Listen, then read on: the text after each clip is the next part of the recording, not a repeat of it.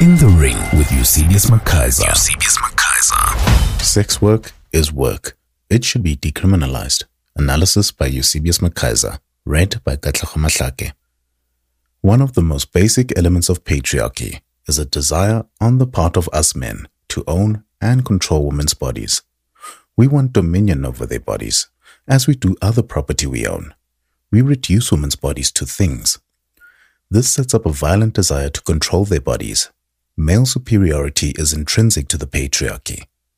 If we do not smash these poisonous norms and undo a massive range of unhealthy masculinities, we will never see a serious reduction in, let alone a complete elimination of, gender-based violence and femicide. I want to focus here on just one issue that we must doggedly return to.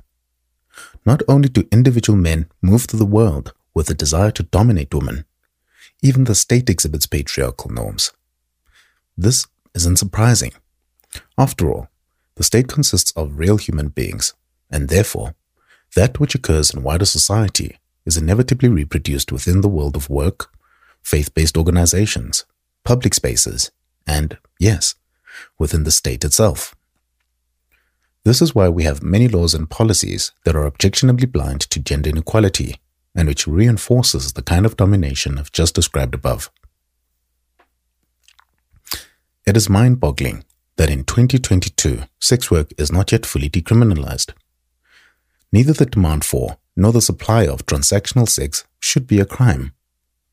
Criminalizing sex work is wrong, both as a matter of principle and, if you do not fancy moral clarity, because criminalization exposes sex workers to greater volumes of harm. It really isn't rocket science. She has a cluster of rights that includes rights to bodily integrity, privacy, and also reproductive rights. We can only lawfully limit any of these if the limitations serve a legitimate purpose, one that is reasonable and justifiable in an open and democratic society founded on dignity, freedom, and equality. Even then, we should restrict rights only to the extent necessary to achieve this greater legitimate interest.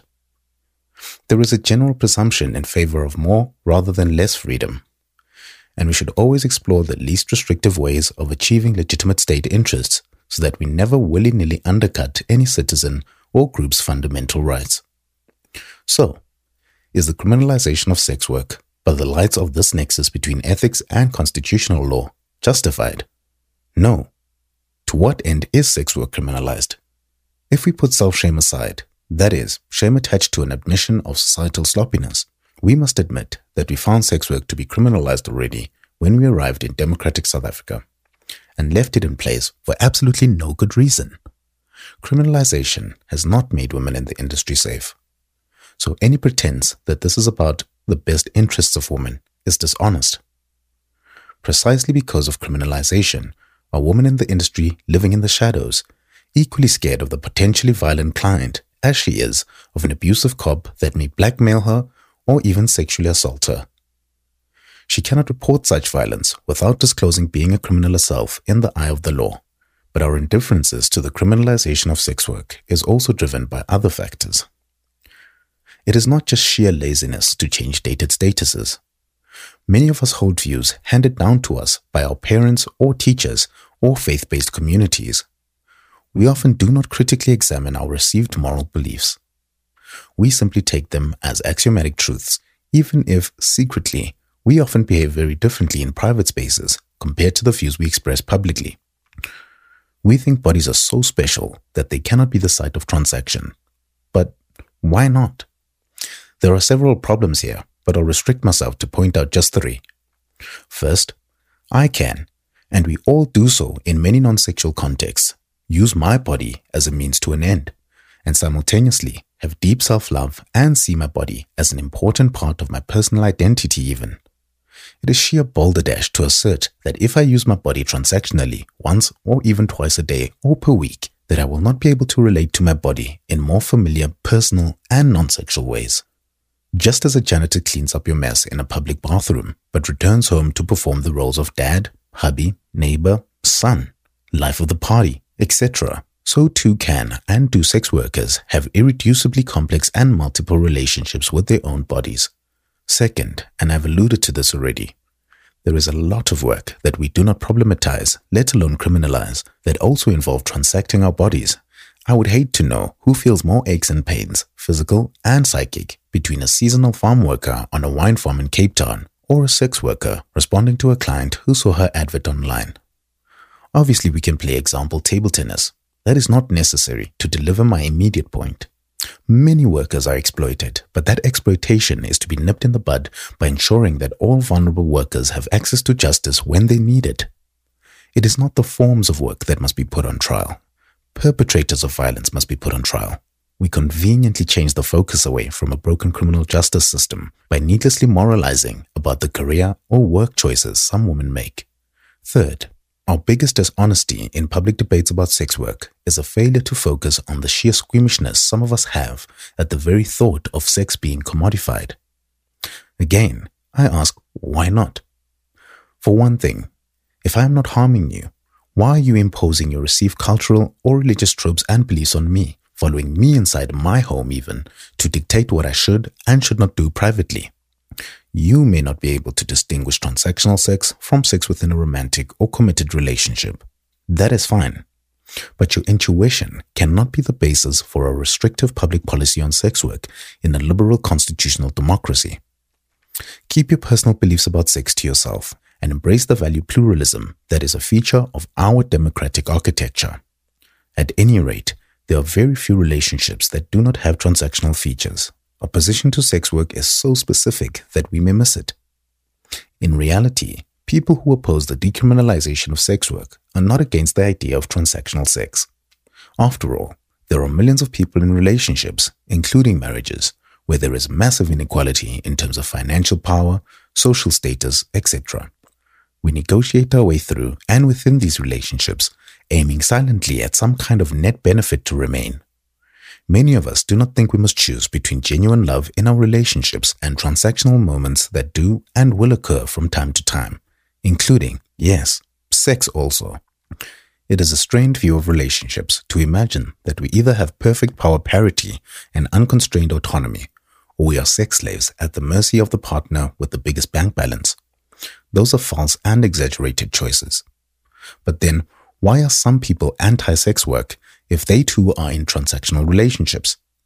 Because, as comical as this will now sound, many people are simply against cash as the visible medium of transaction and against the idea of sex with a random stranger who called me just now or who picked me up on a corner in Ilovo in Johannesburg.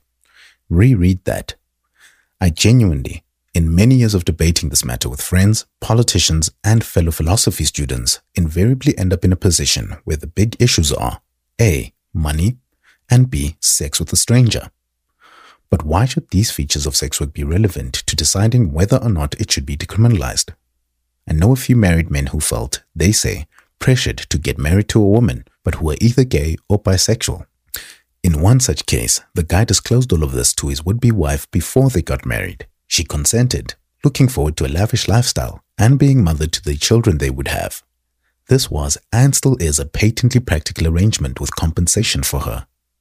Why is the idea of taking cash out of my wallet to pay a sex worker objectionable, but it is not egregious to be in a loveless marriage in which I pay for holiday trips, furniture, shopping sprees, etc.? We put way too much emphasis on actual paper money as such. We shouldn't. It is simply a mode of transacting. Similarly, most women who are victims of gender-based violence and femicide are harmed by their intimate partners. Many die with a restraining order on their person.